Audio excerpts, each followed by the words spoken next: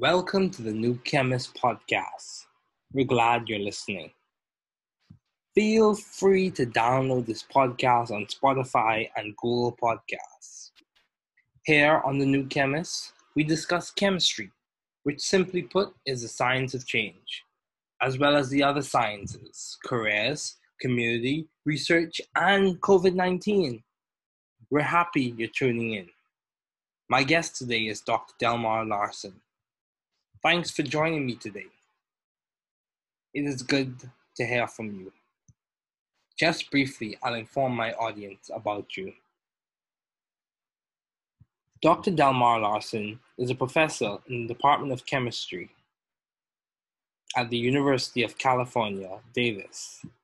Dr. Larsen received his PhD from the University of Chicago in chemistry and did postdoctoral stints at the Free University in Amsterdam studying biophysics and the University of Southern California studying chemistry.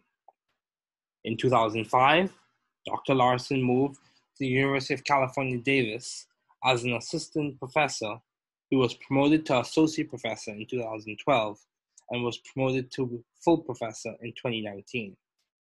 Dr. Larsen's current research interests extend across many scientific disciplines, including biophysics, physical chemistry, molecular biology, and computational modeling, with a common thread of investigating and characterizing rapid condensed phase dynamics.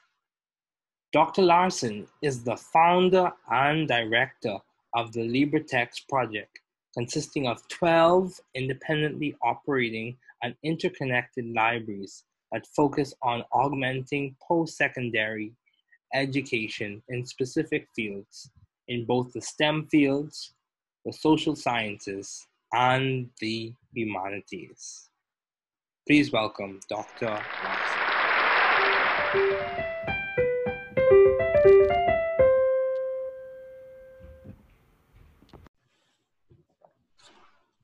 Okay, Dr. Larsen, thanks again for joining me. What have been your long-standing interests in the field of science? Well, I've always enjoyed pursuing truth, or at least what I thought was truth. It wasn't until later on in my education that I understand that science is not entirely that, if you understand science properly. But it's that desire of trying to identify truth that has guided me in terms of what I do, and what I've been doing for the last multiple decades. Wow, that's good. That's good. So can you give me one specific example of where this occurred, where you were seeking for truth or going after truth, or the desire was evident in some of your experiences, whether it be in research or in the work you've done with LibreTexts, which from my understanding, I would say that has created opportunities for a lot of people to gain access to more information and to further their skills and develop their acumen in terms of the chemical sciences and other areas as well. So, well, I mean, definitely. So, as a research level professor, I have obligations in terms of maintaining a research laboratory. In my field of science is ultrafast laser spectroscopy of primarily photoreceptor-based systems, okay, and other photoactive systems. And then in the last 13, 14 years, we've been pursuing the LibreTexts project. In its earlier incarnation, it was called the ChemWiki, which is meant more of a dissemination of content in order to facilitate the education of students, both in America and abroad, because that's a guiding principle of that. I would say the desire for pursuing truth is more in the former category rather than the LibreTexts project, which is a very different perspective on doing things. And, you know, I should be clear about that. You know, basically every manuscript that, you know, of the 100 or so manuscripts that I've published pursues some level of what we consider to be truth. That being said, I should be specific, and this is a common issue that lay people have in terms of science, that while science pursues truth, and use truth in quotations, is actually is more pursuing models in order to interpret reality under the hopes that we identify truth. But you can argue from a philosophical argument, we will never get there. And that's particularly important, especially in current discourse of science, especially in America, about recognizing the limitations of science. And if you believe that science resolves truth, then when science naturally evolves, truth shouldn't naturally evolve, or at least truth of the underlying material. And so there's a disconnect that's involved in that. But nonetheless, truth and knowledge has always been something that's guided me far more than other issues like grades, for example, much to the displeasure of some of my high school instructors. Okay. I can certainly discuss any manuscript that you may want in more detail if I could remember the manuscripts that you may be interested in. But it's a general aspect, and it underlies all research active faculty. They're constantly pursuing these scientific endeavors. Okay, that's good. That's good. So another question I have: how do you maintain view of the bigger picture in your career and in your life in general? How do you maintain view of your end goals, even in research, even when you encounter whether it be a challenge or something of that sort or an obstacle? How do you maintain view of the bigger picture? Well, I would say the answer is poorly. These days, everything is in sheer chaos, and I'm not entirely sure where things are going to lie in the upcoming months or even years. And it's obviously important in order to have a good balance between work and home life and such. Unfortunately, many of my colleagues, and myself included, don't have a great balance of that. So our work is constantly extended into our private life. And I would say I definitely am in that category. And there are certainly a lot of, so I'm not in a great position in order to provide recommendations for people who are trying to see the balance between those two. In terms of the bigger picture of career, the key point is to recognize that multiple career paths are available and that you can switch from one to the other as needed. For example, when I started as a professor 15 years ago, it was research as the primary obligation and priority in my work life. In the last 10 years of that, it's been slowly transitioning into the LibreTexts project, as you mentioned before, because that I could see has a very meaningful impact. And while research is very fulfilling in many ways and many aspects, it can have a paradigm shift of all of culture and all of reality, or at least the way we view reality. But the vast majority of research is incremental or doesn't fall in line in that category. So it's hard to see the impact of what you're doing. It's nice to see, what your H index is and how many citations and things like that. But when it's all said and done, it's the LibreTexts project that really helps to put me into a context of seeing the impact of what I'm trying to do. And then that really drives me in order to pursue it. Okay, that's good. That's very good. So as we continue, another question that comes to mind is, how have you been adaptive and creative in the field of science? Well, it's really easy in order to go to this quote that Einstein gave many years ago, in terms of basically arguing that imagination is one of the most important aspects associated with doing good science. And that's very true. It's the scientists that are very rigid in the way that they view things oftentimes have a very short half-life and are unable to deal with the fact that things change and you be able to deal with it. So one of the nice things of being in a large university provides us faculty that has the opportunity to be exposed to a wide range of different activities, research in a variety of different fields, and various ways of implementing things. And that right there is probably one of the most important aspects associated with maintaining my ability in order to be adaptive and creative in what's going on there. If I were in a much smaller institution with far fewer faculty coming in, visitors, speakers, and such like that, I think it'd be a harder opportunity or a harder chance for me to be able to maintain that. Okay. Okay. Yeah, that's very true. It's very true. So, another question I have for you: how have you sought or found the right environment for you to thrive scientifically and intellectually? How did you find it? Because I think any observer could say that you are thriving scientifically and intellectually. So how would you describe the process or the journey for you finding this place or right environment? Well, as a chemist, you typically make a decision sometime in graduate school and perhaps earlier about whether you want to pursue academia or if you want to go into industry. And they have their different cultures and benefits and detractions associated with that. So that's the first point that needs to be done in order to decide where to go. Naturally, in both of those directions requires finding a place to sit. And when it comes to academia, it actually turns out that there are, if you want to do research level at the R1 institution, there are a handful, multiple handfuls of departments that you can go to, and you go on the market and such, and you typically, if you're lucky, get a handful of offers that you're able to work from, and then you're largely stationary for a period of time, so you don't have a lot of flexibility.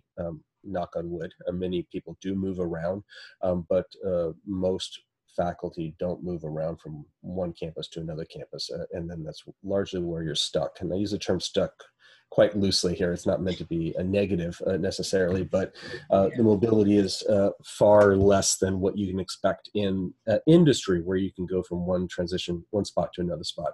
Part of the reason for that is in academia, you have the opportunity of getting tenure, which provides a strong stability and protection for your job, which is exceedingly important right now in this COVID era. So that is tied into the position. So once you have that, you're less likely in order to move. Although when you do move, you oftentimes can negotiate to have tenure come with you.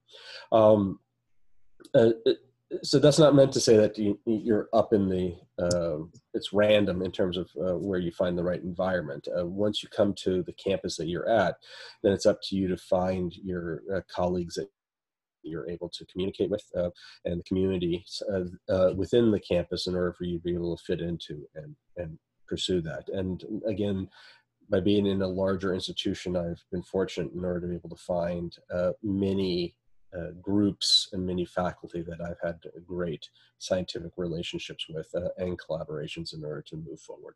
So it's important to always look for these people in order to move forward. Okay, yes, that's true. That's very true. As well as, how have you maintained vision and teamwork in your environment? Well, I mean, one of the important things to keep in mind with that question is that when you're running a research program, you're running a research group, which means that you have graduate students, oftentimes undergraduate students, maybe postdoctoral research assistants and such like that. So you're intrinsically running a collaborative group. And the more important aspect is how to run that group effectively. And unfortunately, many of us learn that by trial and error, less than being trained in terms of how to be an effective manager in order to run these students and move it forward. So that collaborative aspect is baked into how research is typically done in academia. It's also baked into how research is done in industry, although I know less about that, in part because there's a lot of return on investment evaluations and oversight and feedback in order to make sure that revenue and costs are all used effectively off of that. But I can't really comment confidently on that culture. Okay. Yeah, that's true. Also, my question for you is, why did you choose chemistry as a field to major in? Why did you choose chemistry? You know, It's always been chemistry for me. It's never okay, been a so let me phrase that. The biggest choice I had in college was what type of chemistry I was interested in. okay, And physical chemistry came out quite naturally because of my interest in math and physics and such like that. But I always had a desire for biological chemistry. In fact, for the first quarter uh, at the University of Washington, I was a biochemistry major, and then I switched over to physical chemistry. But I overlapped with biology, physics, and chemistry in my research. okay. So it sounds like you have done work in biophysical chemistry. Yes. Okay. My question to you also is, what specific area of physical chemistry really was your main interest? Was it thermodynamics, or quantum mechanics, or was it a mixture of both? No, I love thermodynamics, but uh, I'm a kineticist or a dynamicist at heart. Okay. um, uh, Quantum mechanics is beautiful. Statistical mechanics is beautiful. It's all beautiful when you get into the details behind it. Uh, so you know, I was trained in graduate school as a dynamicist, and specifically an ultra-fast laser dynamicist. So I was interested in things that are happening on a femtosecond, picosecond, and nanosecond time scale. Before that, when I was an undergraduate, I was trained in a gas phase molecular beam helium cluster experiment with some mass spectrometry and a few other things associated with that. So I went from gas phase to condensed phase and transitioned from dynamics that are more energy resolved to dynamics that are temporally resolved. Okay. So. Okay. Um, so you said it was always chemistry for you. So even in your doctoral studies, you didn't feel like changing your mind, or you didn't consider changing course? Well, if you talk to anyone who's gone through graduate school, typically, at least in America, which is on the average of about 5 years in order to get your PhD, you get the blues right around the third year. Okay. And that's when that's when you start looking at, do you really want to do this sort of thing? Now, the magnitude of the blues depends upon the healthiness of the relationship with your advisor and your colleagues in the group, and that is invariably related to the campus that you're in. So some campuses are less healthy than other campuses. Okay. But certainly I went through the blues in order to look at alternative options out there. But I stuck with it and moved forward, and quite happy that I did. Yeah, and you could see the fruits of your labor, the success, as we see right now. My last two questions for you. Do you have any advice to those wanting to pursue the field you're currently working in? Are you referring to ultrafast laser spectroscopy, to chemistry, academia specifically, or Academia specifically. to Specifically towards undergraduates and incoming graduate students and current graduate students, so students in general?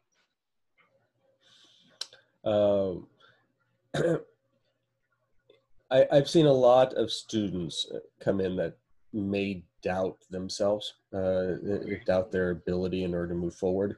And I've seen some graduate students that overly inflate their expectations of how successful they're going to be based off of their intelligence. how well they do in classes.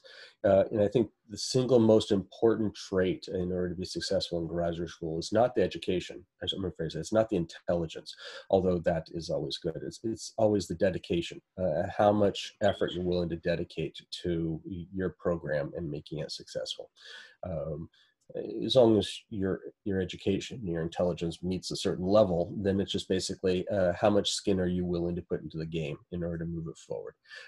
And that I would say is the single most important component associated with the success of a graduate student, and something I encourage graduate students to develop early, which is a good work ethic, because that makes your advisor happy. To see your progress. When your advisor happy, the letters of recommendation get stronger, and everything is a positive feedback in order to move forward. And then you can flip it around by saying a poor work ethic typically doesn't get you very far at all, for the same reason. So I've seen very intelligent people in institutions I've been in before, the University of Chicago and Berkeley, and other places that have collapsed and failed because they just didn't have the work ethic in order to be able to put the time in necessary to be successful in graduate school. So it's the number one thing that I would feel is important for students to cultivate. Yeah, I agree. Work ethic is very important. So my last question for you: what has been some of the most beneficial advice you have received to date? It's really quite broad. So if I were to target that towards students looking at graduate school programs, the most productive advice that I could give and that I have gotten was that when you're looking at graduate programs and you have been accepted at several graduate programs, to go to the program that has the most number of faculty that you would like to work with. So if you have a campus that has a specific person that you definitively want to work with and no one else that you really want to work with, the odds of you getting into a specific program is not always 100%. If there's a specific specific faculty member. So having the secondary options available are exceedingly important in order to be able to move forward. So all graduate program, of all advice for at that stage, that's the one I think that's most important in selecting graduate programs out there. Everything else is a function of the work ethic that I talked about before. You just continue on. You want to continue that and move that forward through every stage of what you're doing. At some point, so when you become a faculty member, you have flexibility to be able to guide your research in the ways that you want. And that's one of the aspects where the creativity that you brought up a while ago is exceedingly important in order to find out where you want your research to go. But that also gives you a bigger picture about, well, what do you want to do in your research, in your activities? And you have as a faculty, especially as a tenured faculty member in most American institutions, and I think most institutions abroad, you have a lot of freedom to decide about what you want to do. So for example, you mentioned the LibreTexts project. That right there doesn't fold directly into this research active project that is encouraged for faculty in my position. Nonetheless, I had the utility, the freedom in order to be able to pursue it, and I pursued it quite aggressively, where it's taken even some of the work ethic that I was talking about away from my research, but that's because I value it at the same level as I value my research. So it's important to be flexible and be dynamic and pursue what you want to pursue when you have the opportunities in order to do so. Okay, that's good. That's very good. Thank you so much, Dr. Larsen, for joining me today. It is much appreciated. No worries. Sounds great.